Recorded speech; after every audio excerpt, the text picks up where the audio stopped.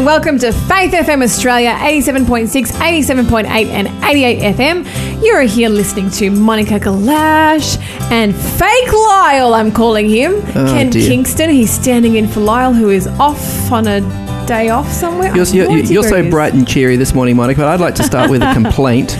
Of false advertising. You've called this the breakfast show. Yes. I see no scrambled eggs. I see no hash browns. I see no grilled halloumi, grilled capsicum. Look, dude, I'm pretty sure there's a bowl in the corner. It might have like a leftover apple, and over there in the other corner there's some minties.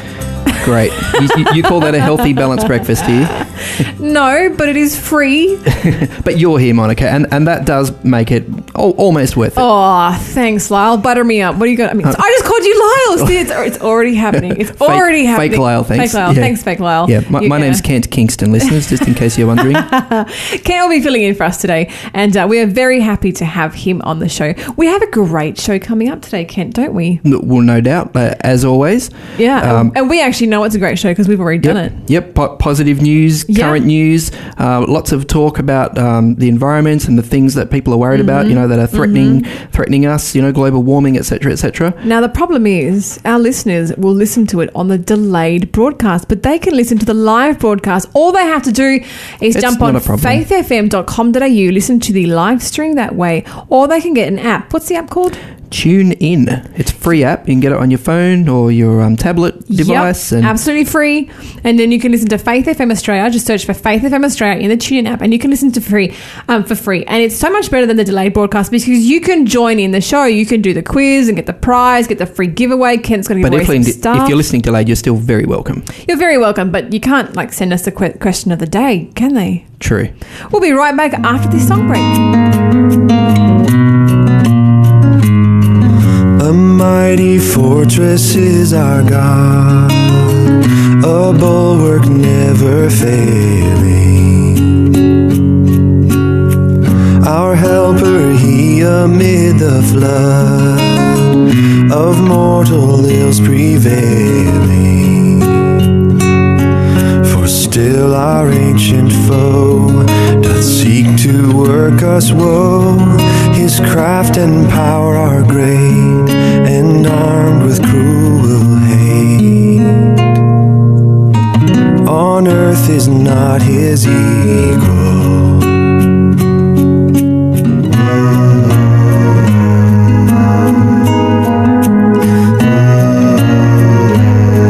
Did we in our own strength confide, our striving would be losing. We're not the right man on our side, the man of God's own choosing. Dost ask who that may be? Christ Jesus, it is he. Lord Sabaoth, his name, from age to age the same. And he must win the battle.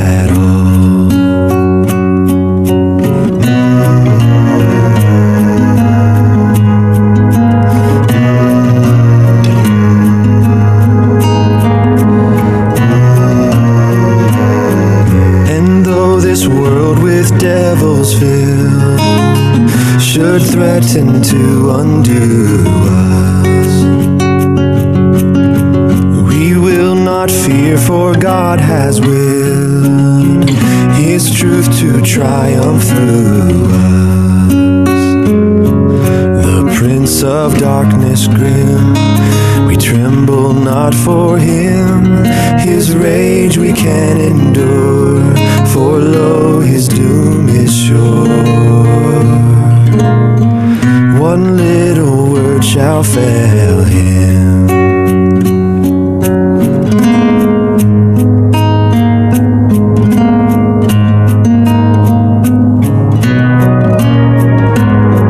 That word above all earthly powers, no thanks to them abideth. The Spirit and the gifts are ours, through him who with us sided. Let goods and kindred go, this mortal life also, the body they may kill, God's truth abideth still. His kingdom is forever.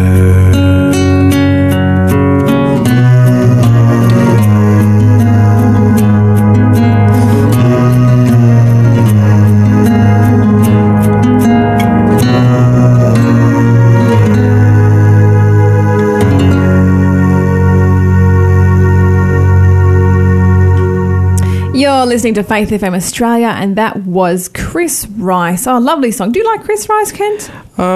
Look, I don't hear a lot of him, but he certainly seemed to have his morning voice on there at the end. You know, nice and low, nice and relaxed.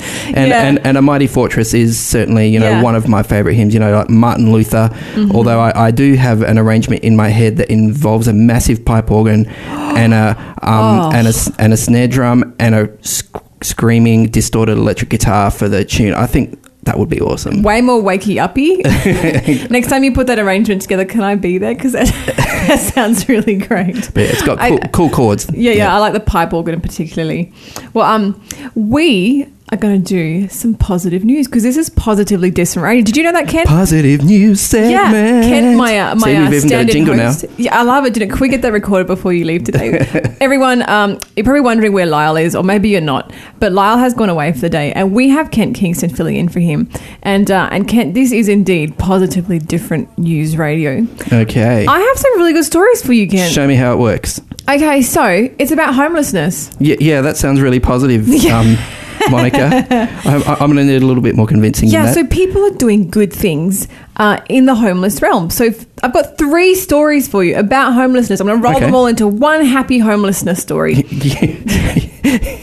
You're so unconvinced by me, aren't you? No, I'm just amused right now, but yeah, hit me with it. This one's particularly for our young people. So in San Diego, a 16-year-old is changing the homelessness culture in San Diego with something called a Wheels for Change program. And basically they have a van where they go around every morning and they pick up any homeless people who are interested in, working for a wage. Okay. And then they do community projects. So stuff like erasing graffiti, picking up trash, working on gardens, median strips, just, regular weeding, that kind of thing.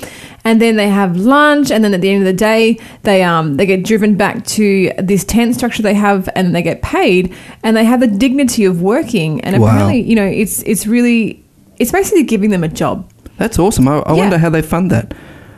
Actually, get this 16-year-old boy, he heard the idea from a TED Talk, decided to implement it, was so passionate that his mum bankrolled the project. Oh, wow. Go mum. Yeah, how about that? Love it. I think I might have seen that TED Talk too, actually. Oh, really? Yeah, great. Well, not only is that happening, but there is a gentleman in Florida who... Other side of the country now. Still not our country, but, good news for us still.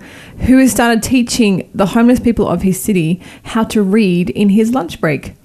Just in his lunch break. So he's a suit guy, he's a shark in a suit. And...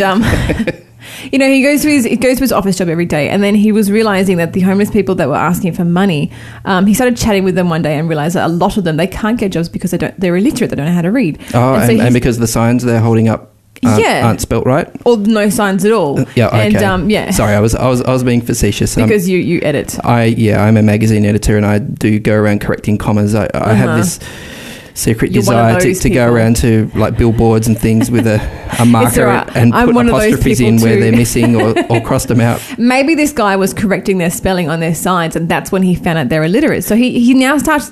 He's now teaching people how to read in his lunch break. Awesome. And my third homelessness happy nugget is that Canada has their... Did you say Canada? Canada. Have you heard of Alberta? There's a city. Yeah, Alberta in Canada. I think it's isn't it a fairly cold location? It's a fairly cold location. And it is one of the first cities ever to eliminate homelessness completely. What? Yeah. Do you know how they did it? This is so crazy, right? Well, first of all, I don't believe it, but yeah, tell me. Okay, so first of all... usually when they have dealing with homelessness, they have like a a 1, 2, 3. So basically first they tell them, first you have to get off your drugs. First you have to, clean up yourself. And then you have to, get yourself cleaned up and then find a job. And then we'll give you a home. Yeah, which is all backwards. Exactly. And so Canada's realised this and they've said, no, we'll get you a home first. Then we'll get you off your drugs, off your alcohol, deal with your health issues, whatever they are. Because if you think about it, it's going to be kind of hard to get off any kind of addiction if you're sleeping under a park bench. Yeah. And so they've started doing this thing where they only let a person stay in a shelter for 10 days. Mm-hmm. And after 10 days, if they're still in a shelter, they get relocated to a house or an apartment. So, and then doing this, they've actually managed to eliminate all their homelessness. And apparently other cities have adopted this and it's working like absolutely magical. I'm trying to remember what the other city was, but another city tried to do it. Oh, here we go. Utah used the same model and reduced its homelessness by 91%. Wow, 91, that's incredible. I'm wondering how they define homelessness here, because there are different sorts of homelessness, of course. I mean, there is the obvious, sleeping on the streets, sleeping under a bridge, sleeping rough, they call it. But there's also the other sorts of homelessness, which is unstable housing, what you might call couch surfing, perhaps like what you're doing right now. Monica, I'm couch surfing. Yeah, coming from interstate and saying, hey, who can I stay with? And then you stay with someone for a while and they say, well, yeah, you can stay, but only for, a couple of weeks, then you're going to have to find something else. And so then you go and find something else. And I guess I am homeless right now. Yeah. So it's unstable housing sort of thing. So perhaps when they're talking about eliminating homelessness, they're talking about that more visible, obvious, sleeping rough sort of homelessness, rather than those people who are, sleeping in there are people who sleep in their cars and then, dress up in their suit and tie and go off to their office job. Because you used to be a social worker, didn't you? I did, yeah. How does that situation happen where someone has a well-paying job, they've got a suit and tie, but they're sleeping in their car? How do people get to that point? Look, everyone's circumstance is completely different, of course. But for example, you might have a relationship breakdown. And at that point, you have to leave the place that you've lived in for a while. And if you've ever, tried to find a rental, Monica, you know how hard that can be and how stiff the competition is. I mean, you find somewhere that you think, oh yeah, this would do. It's a bit grungy, but whatever. I'll put in an application, and you discover there are 100 other people who've also put in an application. This is literally my life right now. If I'm not on the radio, that's what I'm experiencing right now in Newcastle. But yes, I know exactly how that is. Yeah. So and that's the reality. So if you are behind the eight ball in any sense, you have some health issues, or you have a dog, or you have some kids and you're single, or even if they just don't like the look of you, because of your race, your religion, your ethnicity, or you just dress a little bit rough, you go down the priority list. And someone else who's a little more scrubbed and shiny and desperate, who says, oh, I'll pay an extra $10 per week if you'll give me the place, they get it.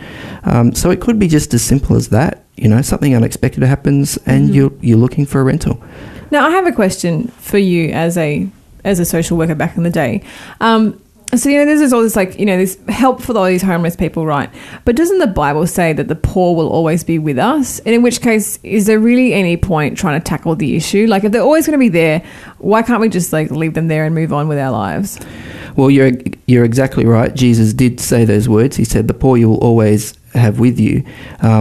But he certainly wasn't saying it in that context. Like, someone was saying, hey, what's with this, all this money being spent, on an extravagant gift? And he said, well, hey, settle down for a minute. Because they were saying, the money should have been spent on the poor instead of on an extravagant gift. And he said, hey, look, you'll always have the poor with you, by which he meant you can help the poor at any time. And I think if you just read that one verse in isolation, well, yeah, you can use it as a great excuse to get out of your responsibility. But I think you read through the Bible more thoroughly, you'll see a very different story. We have a responsibility to the poor. Amen.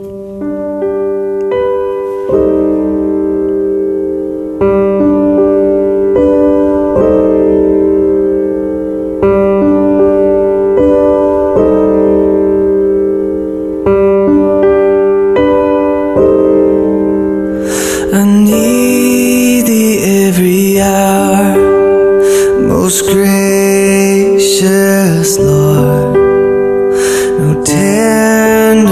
voice like thine can peace afford. I need thee, oh I need thee, every hour I need thee.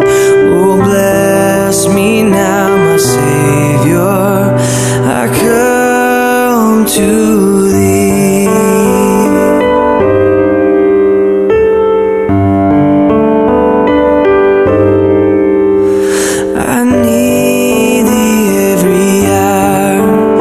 stay thou nearby. Temptations lose their power when thou art nigh.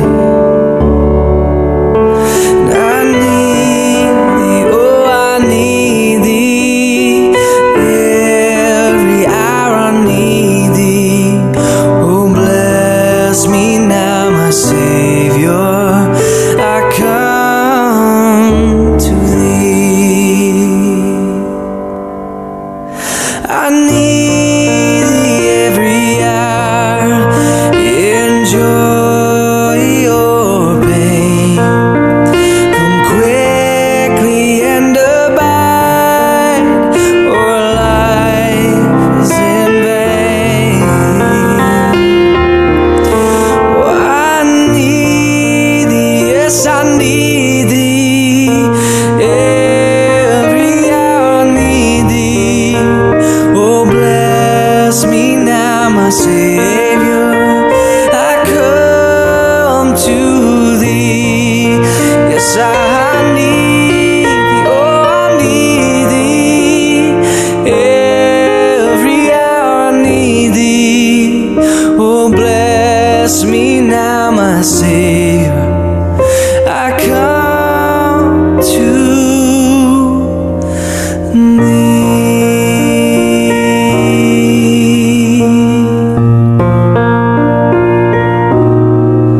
To thee.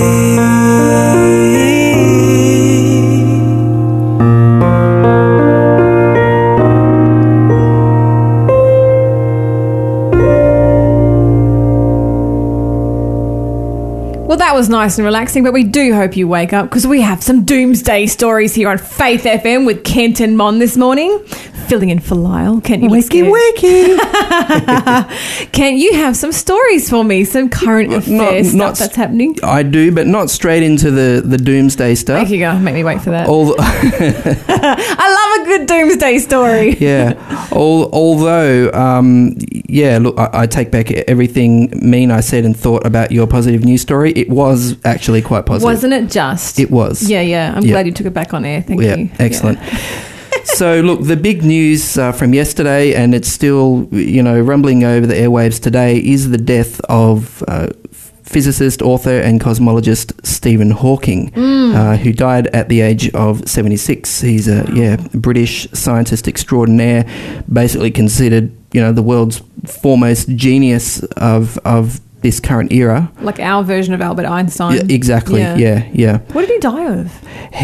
I don't actually know what he died of, but the incredible thing is that when he was 21, just a young man, he was diagnosed with motor neuron disease, otherwise called ALS, the Ice Bucket Challenge. Oh, is that what that was? Yeah, or that thing. Yeah, or Lou Gehrig's disease is another thing that it's called. Okay.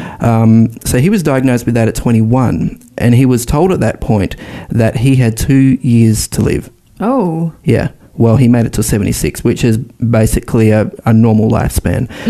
But obviously in that period of time, his motor neuron did have an effect on him, and he's slowly degenerated, and so we're very familiar with Stephen Hawking in a wheelchair using the computer voice to say incredible scientific and philosophical things that that just blew people away.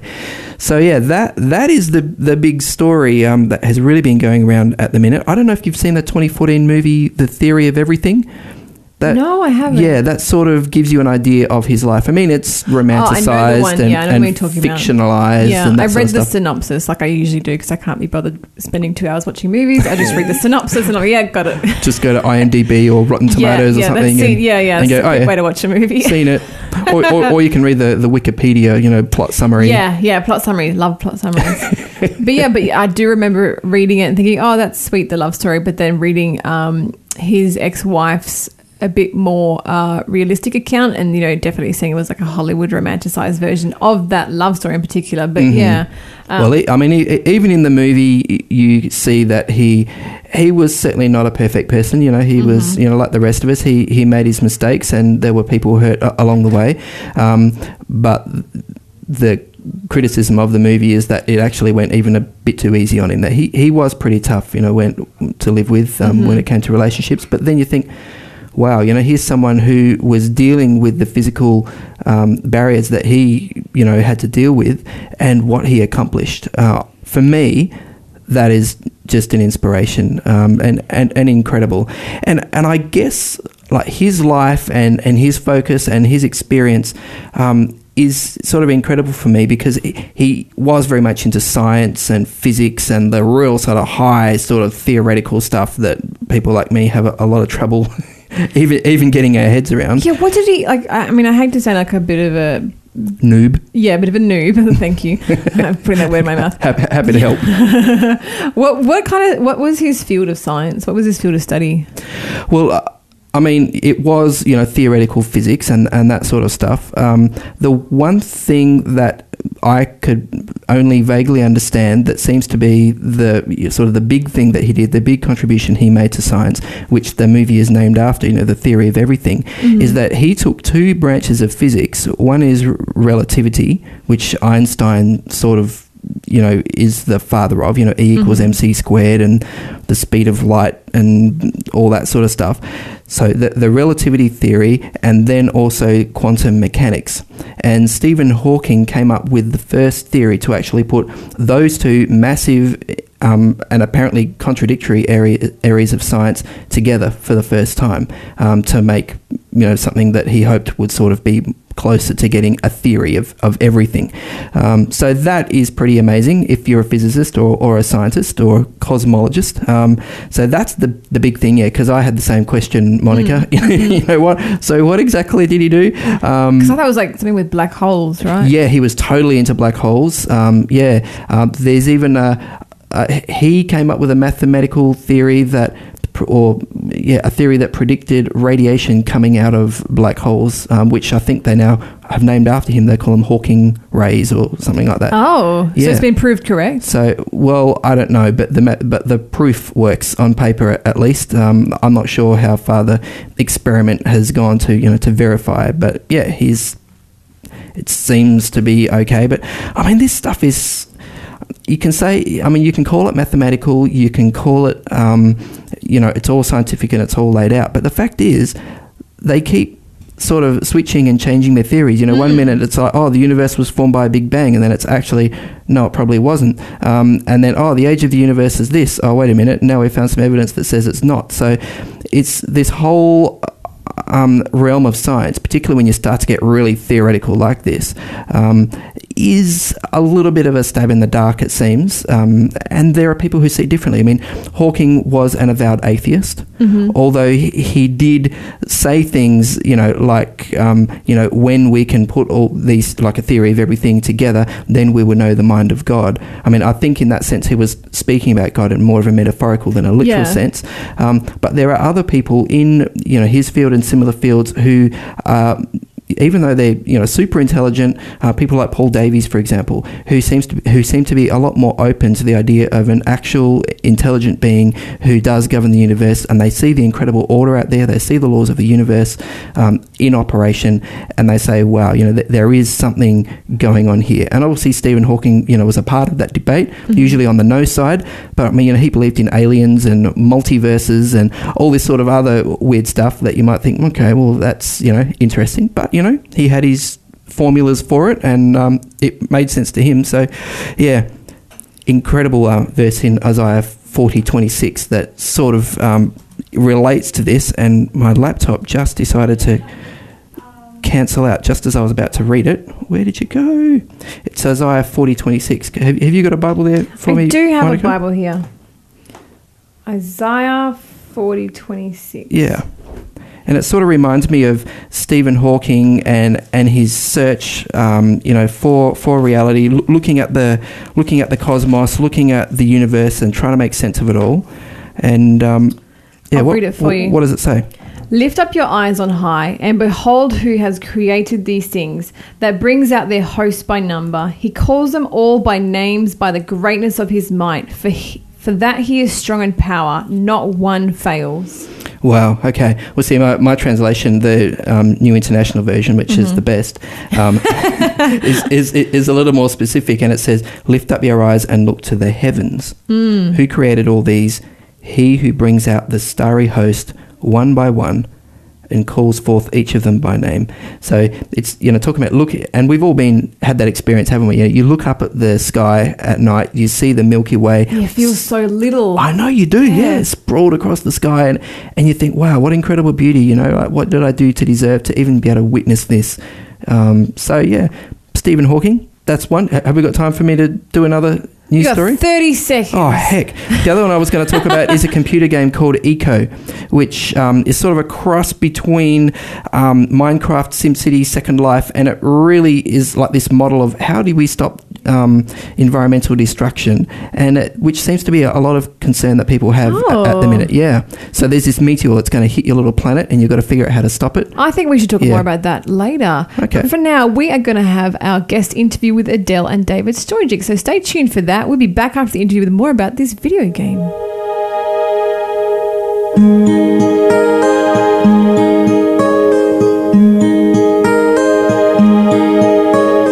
Be thou my vision, Lord of my heart. Not be all else to me, say that thou art. Thou my best, or by day or by night. Waking or sleeping, thy presence, my life. Be thou my wisdom, thou my true word. I ever with thee, thou with me, Lord. Thou my great Father, and I thy true Son. Thou in me dwelling, and I with thee one. Riches I heed not, no man's empty praise. Thou my inheritance now and always. Thou only first in my heart. High King of heaven, my treasure thou art. High King of heaven, after victory won, may I reach heaven's joy, oh bright heaven's sun. Heart of my own heart, whatever befall, still be my vision, O ruler of all. Still be my vision, O ruler of all.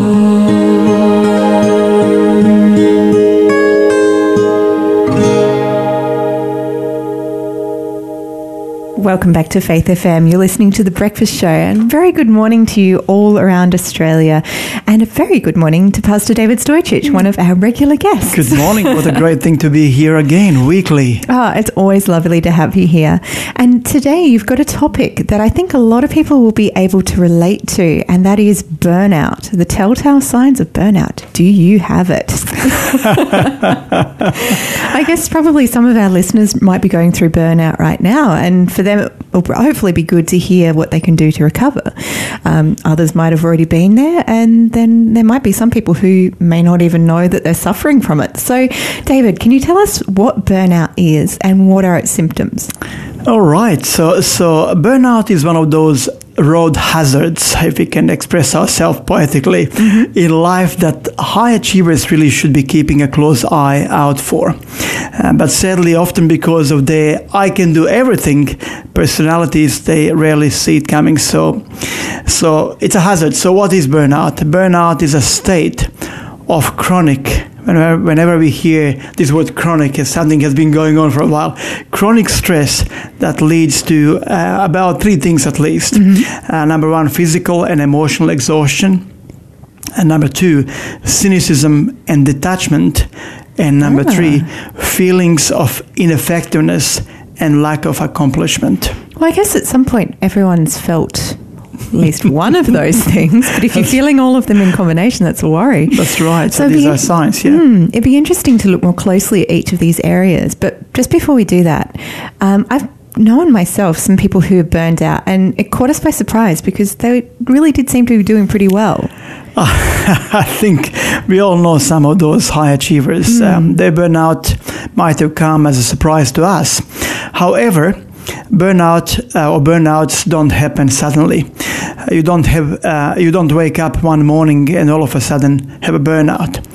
Its nature is much more insidious, creeping up on us over time like a slow leak, which makes it much harder to recognize. Still, our bodies and minds do give us warning, Adele, and I think that's something very, very important to keep in mind, and we must look for these things and recognize them before it's too late. So what are the signs of burnout? I think you've already given us a bit of a hint when you said that burnout is a state of chronic stress that leads to physical and emotional exhaustion, cynicism and detachment, and feelings of ineffectiveness and a lack of accomplishment. Yep. Each of these three areas is characterized by certain signs and symptoms, although there is overlap in some areas, as we'll probably find out later. These signs and symptoms exist along a continuum. So it's a matter of degrees, so to say. In other words, the difference between stress and burnout is a matter of a degree. You know, how much you're suffering from. That's right, how much you suffer for and which means that the earlier we recognize the signs, the better able we will be to avoid a burnout. Well, if you do something, of course, to address the symptoms when we recognize them. I guess that's the important factor to remember, that, you know, it's not just recognizing it, but acting on it. So let's look at the first area you've mentioned. What are some of the signs of physical and emotional exhaustion? Well, there are quite a few of them. Let's just mention some of those signs of physical, and emotional exhaustion. It's chronic fatigue. People constantly feeling tired. Insomnia. They can't sleep initially. Maybe just occasionally, and then as it progresses, gets worse and worse.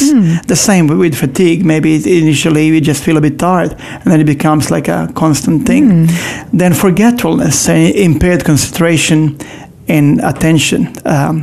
And there's some physical symptoms as well. They may include chest pain, heart palpitations, shortness of breath, some problems with the bowel, gastrointestinal pain, dizziness, faintings, or headaches. Which is sort of similar to anxiety in some ways in the symptoms there. Very much so, because stress, prolonged stress, pretty much causes that and depression, and we'll mention that. So then also we notice that the further we progress down the path of burnout, we succumb more frequently to various illnesses. We get flu more frequently. I know when I'm not careful, I have this cold sores. They appear, and I know that my immune system is getting run down, so I need to step back. Then it could be loss of appetite. In early stages, people may just not feel hungry here and there, but later on they just completely, lose appetite, and they can experience weight loss, significant weight loss. And then you mentioned anxiety and depression. These are basically certainly signs of burnout. Anxiety ranging from mild symptoms of tension and worry and edginess, and then the further we actually go down the path of burnout, it can even look like a heart attack.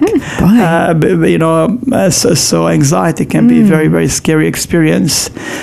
Depression, of course, people may just feel initially mildly sad or flat, occasionally hopeless, and then it all progresses to the extent where, in more severe cases, people just completely lose self-worth. They wish they were not there. They wish they were dead, and so on and so on. And then anger, which is all connected. So to say with this is that at first it may present as interpersonal tension and irritability. In latter stages, this may turn into angry outbursts and serious arguments at home and in the workplace. And then when actually, the next stage, actually people can become even physically violent. Wow. And these are all really signs when something of this nature is happening. People really need to go and seek help straight away, professional help. Very much so.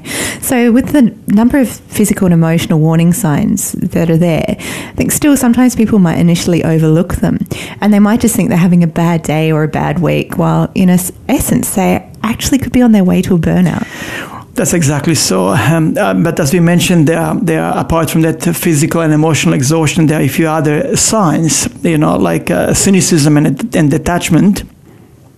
Some people might, as they listen to this, may say, I'm cynical all the time. then feelings of ineffectiveness and lack of accomplishment. So these are the additional kind of areas in which there are signs that actually can tell us that something is wrong under the hood. See, that's very interesting. And I suspect we might be hearing a few things here that may necessitate some soul searching and some adjustment in thinking and lifestyle. So what are some of the telltale signs to do with cynicism and detachment? Okay, well, here are some of those warning signs as that we should be watching for. Number one is loss of enjoyment.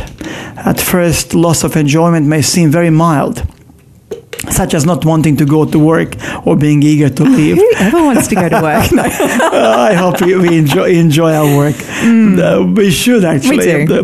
Then not just us, but people in general. Yeah, find fulfillment. And if we don't find fulfillment in our work on an ongoing basis, inevitably this is going to lead to actually stress and burnout. So we need to look for a different option in that case. So without intervention, loss of enjoyment may extend to all areas of life, including the time you spend with family and friends. So it may start in one area, but this loss of enjoyment can lead to kind of like a fire almost. It's like if you don't deal with that spot fire there, it just kind of grows. Exactly. So in other words, you come to a stage where nothing is enjoyable. Life is not worth living, and so on and so on. Closely connected to this loss of enjoyment is also pessimism. At first, people may present itself as negative self-talk, and we had one of the presentations on the self-talk. That was really interesting. Or moving from a glass half full to a glass half empty attitude. But the more it progresses, it may go well beyond how you feel about yourself and extend to trust issues with co-workers and family members and so on and so on. So then there is also isolation. People just don't want to mingle with people any longer, and they just feel that is not something they want to do. In fact, before they were social creatures. And then detachment. And detachment is a general sense of feeling disconnected from others or from your environment. So it can take form of the isolative behaviors described, as you said, not wanting to mingle, and result in removing yourself emotionally and physically from your job and other responsibilities. So you may be even physically present, but mentally not. But being detached, Well, we're going to have to look at a little bit more of this after we come back from listening to this track. You're here on The Breakfast Show on Faith FM.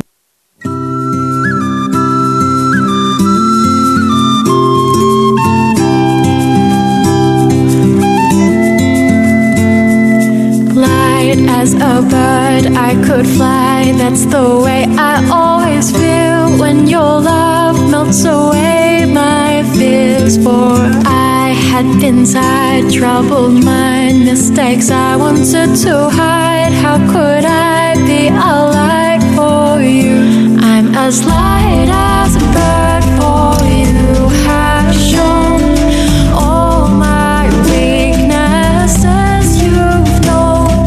Still you pick me up, saying together we can do it. Keep running, and so the light I want to show is how you have loved me perfect.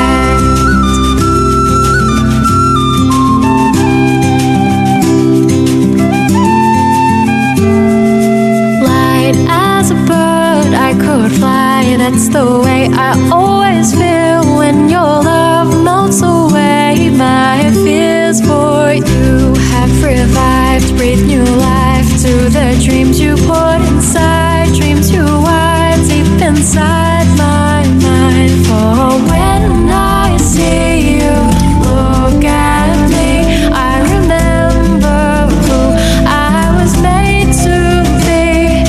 Fear and failure lose their power. In your eyes I see that you're still proud. And so the light I want to show is how you have loved me perfect.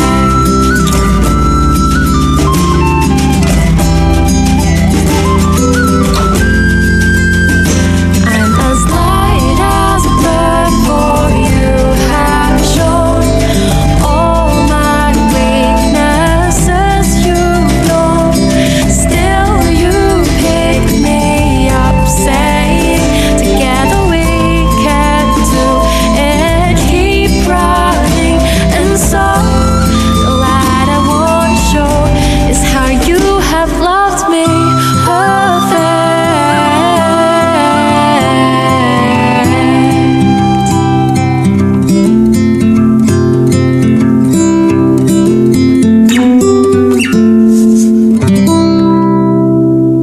Welcome back to Faith FM. You're on The Breakfast Show with Adele and Pastor David Stoychich. And we've just been looking at the topic of burnout and how you can tell you have it. So just before we were listening to that song, we were looking at ways in which, you can suffer from physical and emotional burnout. That's right. And then also too, the cynicism and detachment sort of aspect of it all, which was really interesting. And I guess too, you look at physical and emotional exhaustion coupled with cynicism and detachment inevitably would lead to diminished functionality in life and effectiveness too, which in essence is the third area of life in which we see warning signs as we head towards burnout. So can you share with us a few warning signs in this area, David? In the areas of feelings of ineffectiveness and lack of accomplishment. Yep. Some people would say, well, that's how we feel all the time. Well, but really, it's more specific. Here are some of the warning signs that we can put under the umbrella of feelings of ineffectiveness and lack of accomplishment. There's this feeling of apathy and hopelessness, which is, by the way, associated with depression in many ways, and we mentioned that already.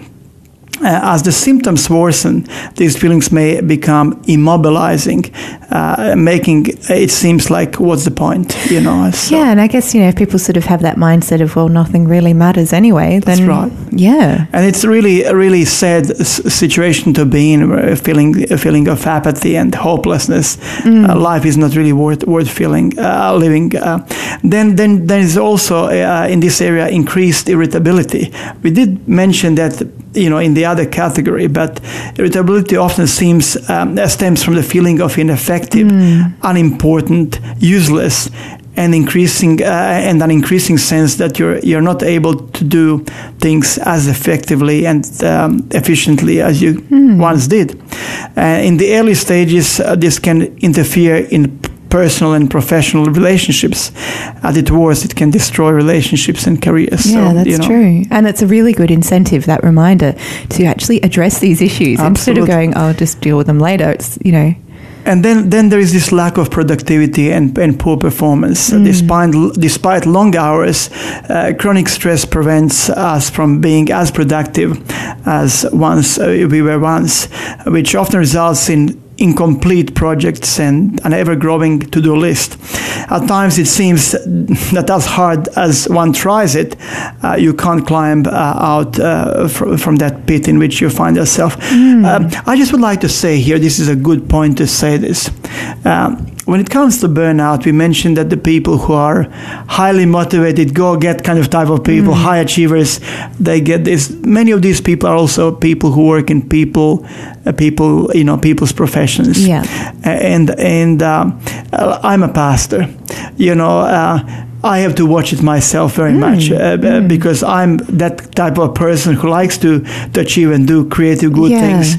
But it can come if we see ourselves becoming more irritable, becoming more cynical, more pessimistic, losing that joy and spark in our life. Whatever we do, I think that's time to really pause and reflect on these things that you mentioned. I guess too, just sort of thinking as a bit of a sideline to it though, that it kind of emphasizes the importance of checking in with people around us. Absolutely. Not just with ourselves. Are you okay? But, if we see someone who is struggling or we think might be struggling, then, we should check in with them and say, you're doing all right. Can I help you? Is there, they may not respond well to it because sometimes people don't. But and Adele, in a workplace, really, if you are in some executive positions and if you are responsible for people, sometimes we can be so driven by the bottom line or by the outcomes. Or if you work with team members and then things don't happen or people kind of start to behave out of character, we need to be in tune with this. We need to understand and we need to encourage people. So just recapping, there's the signs of burnout in physical and emotional exhaustion, cynicism and detachment, and feelings of ineffectiveness and a lack of accomplishment. That's right. So recognizing the signs or early stages of burnout can help some people to pull back from the brink, figuratively speaking, of the abyss. But what else can we do to avoid burnout or to recover if we are actually suffering from it? Well, as you mentioned, Adele, we should keep the warning signs that we mentioned in mind. Being aware, number one, and then take some time to honestly assess the amount of stress in your life and find ways to reduce it before it's too late. Burnout isn't like the flu; it doesn't go away after a few weeks unless you make some changes in your life. And as hard as that may seem, it's the smartest thing to do because making a few little changes now will keep you in the race with a lot of gas, a lot of fuel to get you across the finishing line. So what changes would you suggest people make? So number one, be aware, don't ignore basic maintenance. Those things that may not be urgent, but they are important. Take time to rest. Here comes, from the spiritual perspective, here comes this biblical concept of Sabbath. As we find that in Exodus, it's the fourth commandment, and this is what God says in that commandment. I think it's very well worth actually reading this commandment. God says, remember, in Exodus 20, verses 8 to 10, remember the Shabbat or Sabbath day to keep it holy. 6 days you shall labor and do all your work, but the seventh day is a Sabbath to the Lord your God. On it you shall not do any work, you and your son or your daughter, your male servant or your female servant or your livestock, or the sojourner who is within your guests, or even your visitors. For in 6 days the Lord made heaven and earth, the sea, and all that is in them, and rested on the seventh day. Therefore the Lord blessed the Sabbath day and made it holy. So the Sabbath word comes from the Hebrew word for Shabbat, which means ceasing or stopping, stopping to work. Yeah. I guess that's a really important thing to remember too, that it's not just for you, it's for everyone. That's right. It's like this holistic approach to preventing burnout for everyone. It's not like, there's just one person taking the day off. It's your whole household. Systematic guests, approach. That's right. The livestock, everyone. That's right. That's right. That's right. And that was just specifically given, I believe, because God says, I'm the creator of all things. And then he gives this commandment. He's our creator. He knows our limitations. We need to rest. And so then also take time to sleep. You know, Yes, that is important. Take a break. Take time to sleep. We are told that research says 6 to 8 hours of sleep at least. Some might need 9. Some might be okay with 7 to 8. So eat well. And the right type of food. That's so true. That makes a big difference, actually. Otherwise, we can get to what is called nutritional hit. We may have that chemical imbalance. Our neurotransmitters in our brain may not be working well. And so we even have a biblical instruction, you know, when it comes to good food. In Genesis chapter 1:29, we have that where it says, "And God said, Behold, I have given you every plant yielding seed that is on the face of all the earth, and every tree with seed in its fruit you shall have them for food." So plant-based diet, there is so much research, you know, Adele. Yeah, a lot of the health benefits that come from it. You get so much nutritional value from it. That's right. And so that's the ideal diet. Then hydrate. Drink 6 to 8 glasses of water daily. So it's a very important thing. It is. And, you know, people will often get sort of that brain fog feeling if they haven't drunk enough water. And a couple of books, Adele, that I got, I just got them when I saw what they're covering. The title is You're not sick, you're just thirsty. Oh, yes, I've heard of that one. Yeah. So they're making a very good. They've done a good research on actually connection of being dehydrated and sickness. Then exercise. It reduces stress and anxiety. Very much so. Replace negativity by an attitude of gratitude. And Scripture speaks about it.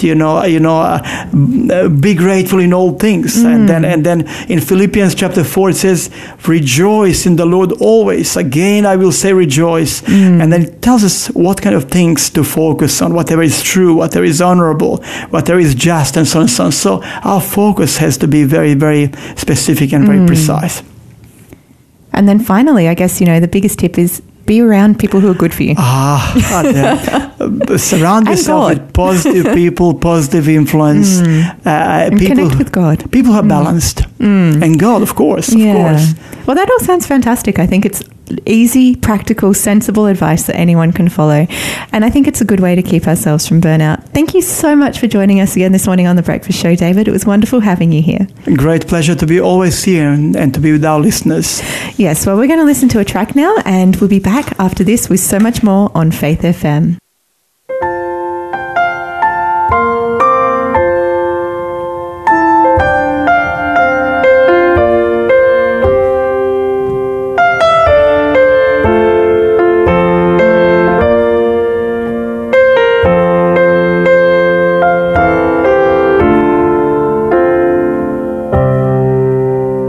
Sarah, take me by my arm. Tomorrow